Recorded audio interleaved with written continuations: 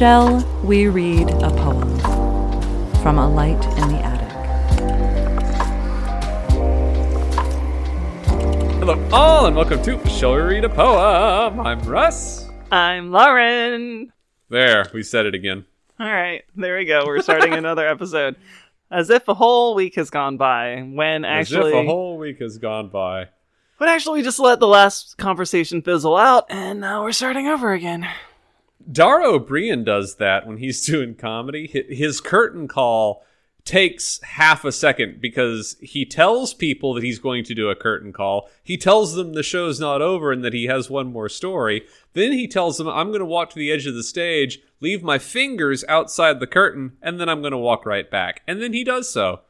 Huh? Why? It looks like this. I don't know why he does it. It's just the thing he does. So let's find out why he does that weird-ass thing. Nope, I got nothing on this one. Alrighty. Don't know why he does it. But he does say, after every joke. And that's the cue to be like, laughter, applause.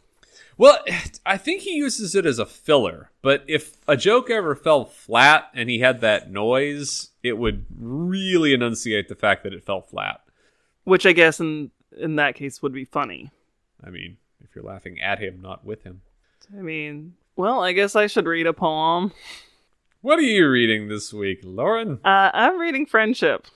Friendship. Aw, that's apropos. Apropos of what and why? This podcast, we're friends. Yeah, well, let's hope we have a lot to say about it.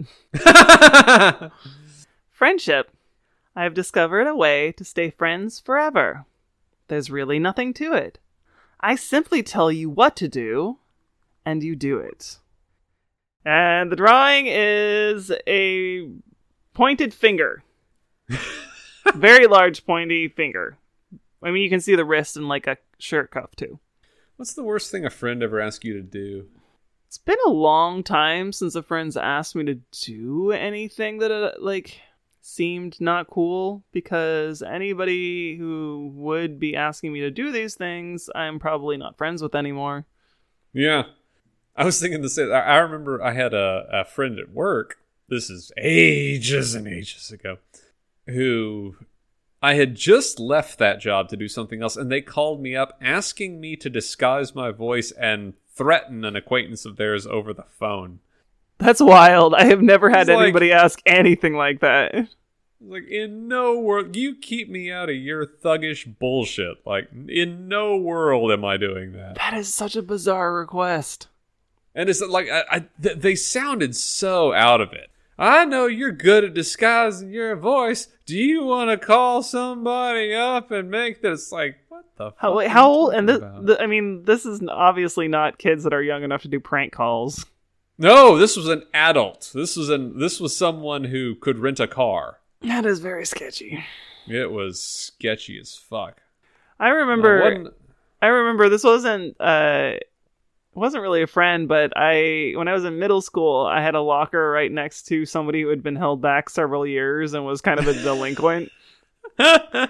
And he gave me a bottle of juice and was like, here, can you store this in your locker? And I was like gullible as fuck. And I was just like, oh, I guess he doesn't have room for it. Oh, can you store this? Yeah. And I was like, okay, whatever. It was a Mystic. I think that was the drink, Mystic or whatever. Okay.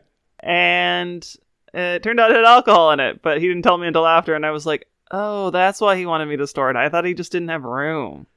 But of course, get the goody two shoes. Get the good little goody two shoes to store your bottle of alcohol. You would have been sent to the special school. They wouldn't. They would know I had no idea what was going on. They would realize that this clueless little goody two shoes had no idea what was going on. Back when I was teaching middle school, we almost had a kid who could drive himself to school to 8th grade. Yeah, I'm pretty sure. I think it was like 7th grade, and I'm pretty sure he was like 14. That kid, I could not believe that kid. I could say his name, but that would be so mean. It would be really mean.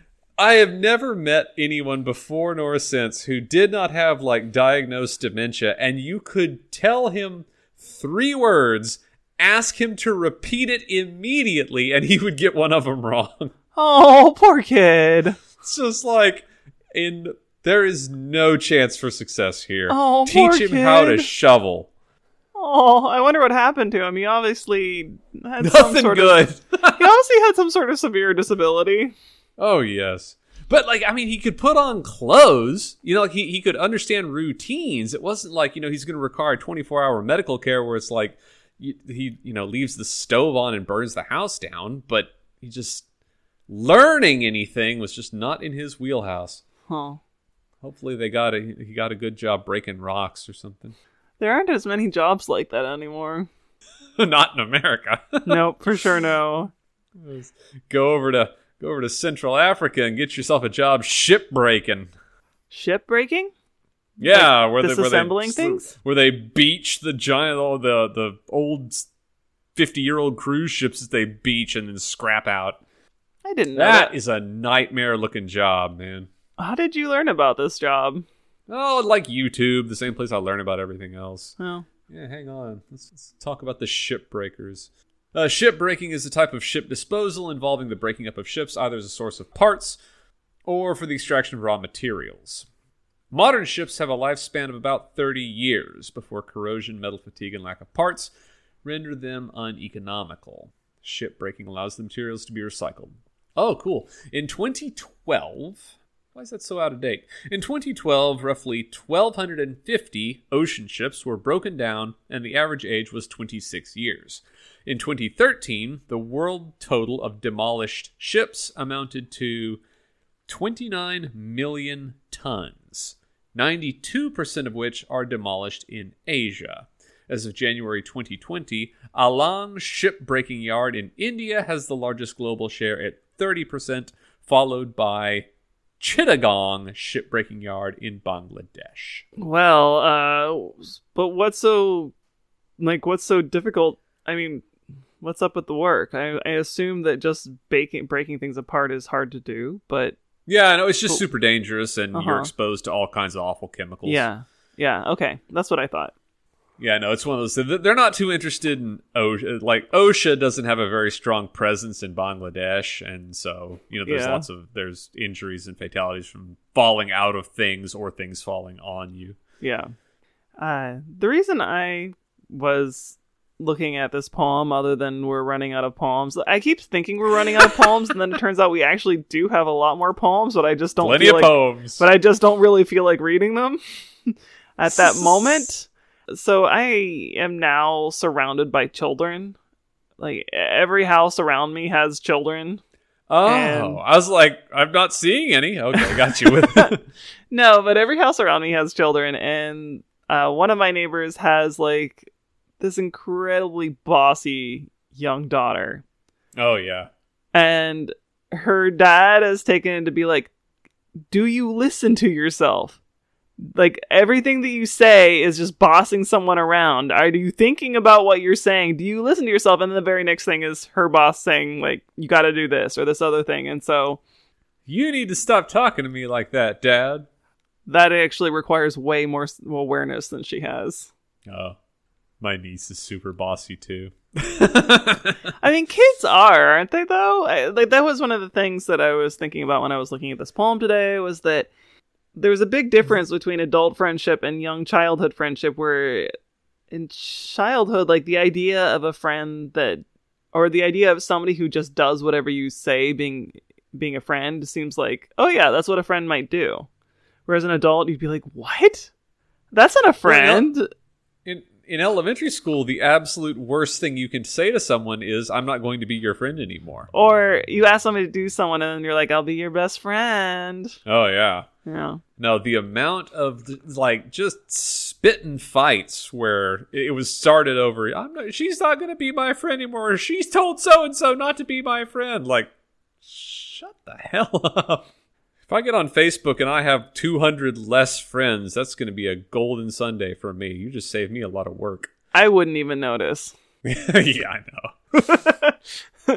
If I dropped 200 friends on Facebook, I wouldn't even notice. I pretty much only use Facebook for work. It's the 8 people who post consistently, one of whom only posts memes, and they're my best friend in the world. At least on Facebook. I use Facebook mostly for my Buy Nothing group at this point, so I can get free shit and get rid of shit. So how do you think we've remained friends for as long as we have? Effort? Effort? That's a good point. I did talk to, earlier this week, I talked to one of my friends on the phone, and I hadn't talked to him in so long that, like, talking to him was... A lot of people were like, oh yeah, you know, you talk to someone and you don't talk to them and then you talk to them again, and it's just like no time ever went by. And I'm like, it's getting less and less like that, I think. Yeah, you've mentioned that you don't feel that as much. Yeah. Because I've found that I have some friends that I really like, but I don't communicate with that regularly. But I don't know, maybe it has to do with me just being socially unaware, but to me it never feels awkward. Yeah, I feel awkward. Yeah. But no, I mean, like in the case of this podcast, like I get a weekly update from you effectively. That's true. I am also, it's a weird weekly update though, because I'm very aware of what I'm saying.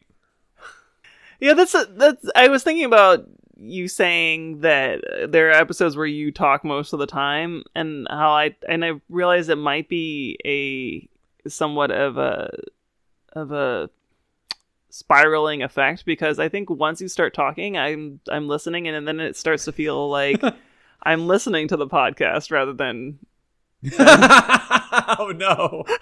Oh god. But that's not necessarily a bad thing for me. I'm like, oh, Russ is saying something interesting, I'm just gonna listen, or funny, or whatever. Silence is scary. Is it more scary? I mean, I guess it's less scary when you're recording, because then you can just cut it all out. Well, I also feel like I'm being boring. Like, for me, the comfortable silence is a rarity with me. Oh, I'm such a comfortable silence person. No, after about 5 seconds, I am just pissing myself. Huh. That's odd, because the carpet's red! Because I mean, definitely when you're not in person, I think silence is uncomfortable. But in person, I'm often, when I'm with people who talk a lot, I'm just like, why are they still talking? But I don't really feel that with you, which means we do have comfortable silences, because when there isn't a comfortable silence once in a while, I will notice. And if there are, then and they're not excessive, then I won't notice. It'll just feel like everything's normal to me. I'm one of those people that doesn't even listen very well. I just wait for my chance to speak. Oh god, see, that's too long already. I got a book. Have you heard of this? No, I do recognize that face. For the listeners, this is Ayoade on Top, written by Richard Ayoade, who is a British comedian and television host and any number of other things. A very funny guy. Was he Moss from the IT crowd? Yeah. That's where he came to prominence. Well, this book was written because Richard Ayoade saw the 2003 Gwyneth Paltrow romantic comedy View from the Top, and he was so incensed by that movie that he wrote a book-length review of it and mashed in personal philosophy. That's amazing. That is the greatest act of spite I've ever heard of in my entire life, and this might be my new Bible. I love it. It's a good book, I imagine. On behalf of myself and the entire Ayoade team, welcome to Ayoade on Top, at last, the definitive book about perhaps the best cabin crew dramedy ever filmed. View from the Top, starring Gwyneth Paltrow. What was the movie about? Can Gwyneth Paltrow successfully become an air stewardess and maintain her relationship with Mark Ruffalo? Huh? What? That was it. Can somebody be an air stewardess and have a relationship with someone? That's the movie. Doesn't sound very interesting. It's just a send-up of every... It's almost like peak rom-com. It's like the zenith of imperfection. Huh. It's formulaic to a fault. It could have been written by an AI.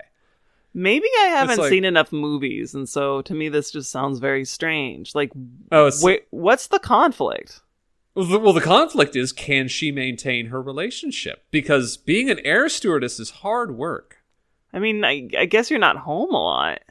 Yeah. Can you imagine trying to maintain a relationship with Mark Ruffalo when you're not home a lot? And what if she doesn't get the good routes, Lauren? What if she doesn't get the good routes? I mean, that's why they have unions, so that you can maintain relationships with people. But it's like, as dumb as you think the movie is, yes, it's exactly. So it's like, wait, you're telling me that air stewardesses can have relationships? Shut the fuck up. You are clearly not Gwyneth Paltrow and or Mark Ruffalo. I think, when was this movie made? 2003. Okay, here we go. Donna Jensen is from a small town in Nevada. She wants to escape her miserable, unhappy life of living in a trailer with her alcoholic mother, a former Las Vegas showgirl, and her abusive, alcoholic stepfather. After graduating high school, Donna struggles to make ends meet working as a clerk in a Big Lots. After her boyfriend leaves her, Donna sees a TV interview with Sally Weston, a former flight attendant, who has written a memoir called My Life in the Sky. Donna, it's a Lifetime movie. And then she's going to become an air stewardess, and then she's going to have a problem in her relationship, and then they're going to get together happily. How did they get like a name as big as Gwyneth Paltrow even in 2003 to play this garbage? That's not the half of it. Here's your cast. Gwyneth Paltrow, Christina Applegate, Mark Ruffalo, Candice Bergen, Rob Lowe, and Mike Myers. Back in the day, he was still making movies. How did they get them to do this garbage? Oh, look, John Polito as well. Yeah, I forgot about him. I don't know. The budget was only 30 mil. Wow. 14 on Rotten Tomatoes. Oh, look, the article for the movie on Wikipedia references Iowati on top.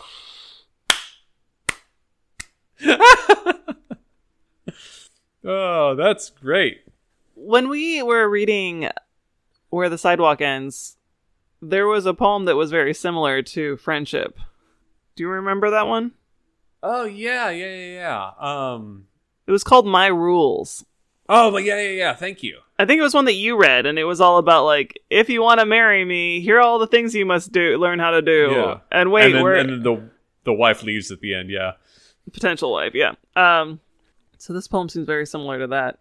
Except that I think in the case of marriage, I think there are often more demands of, you have to do what I tell you to, than... and that's normalized than in friendship, where it's like, that's not a friend if you're just doing what someone tells you to do. Yeah, like telling a friend to do something is kind of weird. Yeah, it is. I only had one friend that remained pretty bossy into adulthood, and we aren't friends anymore, so whatever. There you go. Oh, my mom's coming in town next week. Yeah? So she's coming up here with her boyfriend, and she's asking me things to do, as though this place is interesting. You mean like, the suburb you live in? Yeah, I live in Richmond. Do you remember where you're coming from? It's a lot like that. There's a movie theater, or whale watching. If you want to go whale watching, you can do that. You can also stand on the boardwalk outside my apartment and whale watch. It's pretty common. Do you see whales all the time? Yeah. What kinds? Orcas are really common. And that's so cool. And then there's like the little pilot. I don't know what they are. Oh my gosh! I have never seen orcas. I'm so jealous. I guess I'll have to come visit. No, I even went to the San Juan Islands and I didn't see any orcas. Let's see. Oh yeah, we do get humpbacks occasionally. I've never seen a humpback, but they do. I have seen those. Okay, gray whales and minke whales. Mm-hmm. Minke? I'm trying to remember. I think they actually do have a weird pronunciation. You might want to look it up. If I remember, minke. I think there is a weird pronunciation for them. Yeah, apparently whale. Yeah. When humpbacks show up, they make the news. Well, humpbacks are one of the most fun to watch because they really like to launch those big old bodies out of the water and flap their tails around. And I guess it's because blue whales don't breach. They're just too Yeah. Fucking ridiculous. But I remember seeing, like, for the first time, I had an idea of how big a humpback whale was, but I didn't really have an idea about a blue whale. And then I saw one of those exhibits that had, like, a mock-up of a humpback whale next to a blue whale. Right. And I got scared. Nothing should be that big. Yeah, I guess that actually would be pretty mind-blowing for me, too, because I've seen a skeleton of blue whale, and I'm like, wow, that's really big. But I think if I saw a mock-up of a full-size, like a life-size mock-up of a blue whale next to a humpback, which I do have an idea of how big it is, which is very big, it would really blow my mind. God damn. Biggest animal ever. That's isn't that neat? Biggest animal ever. We've had so many big animals that have been on Earth, and they died out. And then we have the biggest one that ever was, and it's here now. That is so scary. There's like pictures of divers near them, and it's like, this is not an animal. This is a landmass. A building. Ugh.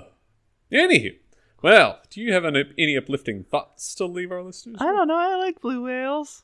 I've never seen one, but I think it would be pretty cool to see one. Blue whales, to me, blue whales are an uplifting thought. How would you see it? I guess you'd have to be diving to see one, because they don't. I mean, other than maybe like their tail or their blowhole. Well, I mean, yeah, they come to the surface. They have to come to the surface to breathe. Yeah, but they don't do anything showy. I mean, when you're that big, it's, you're going to see them. They don't launch themselves skyscraper high. No, but you're going to look down and the nearest cruise ship. No, but you're going to go look down and you're going to be like, oh, that is a big fucking thing. I was in Hawaii and saw my first sea turtle, and it scared me. It like bloomed out of the sand underneath me. I was like, Jesus fuck. Yeah, they've surprised me before. And they're large. And now this car is going to drive past you. Yep, they're large. They are kind of car-like.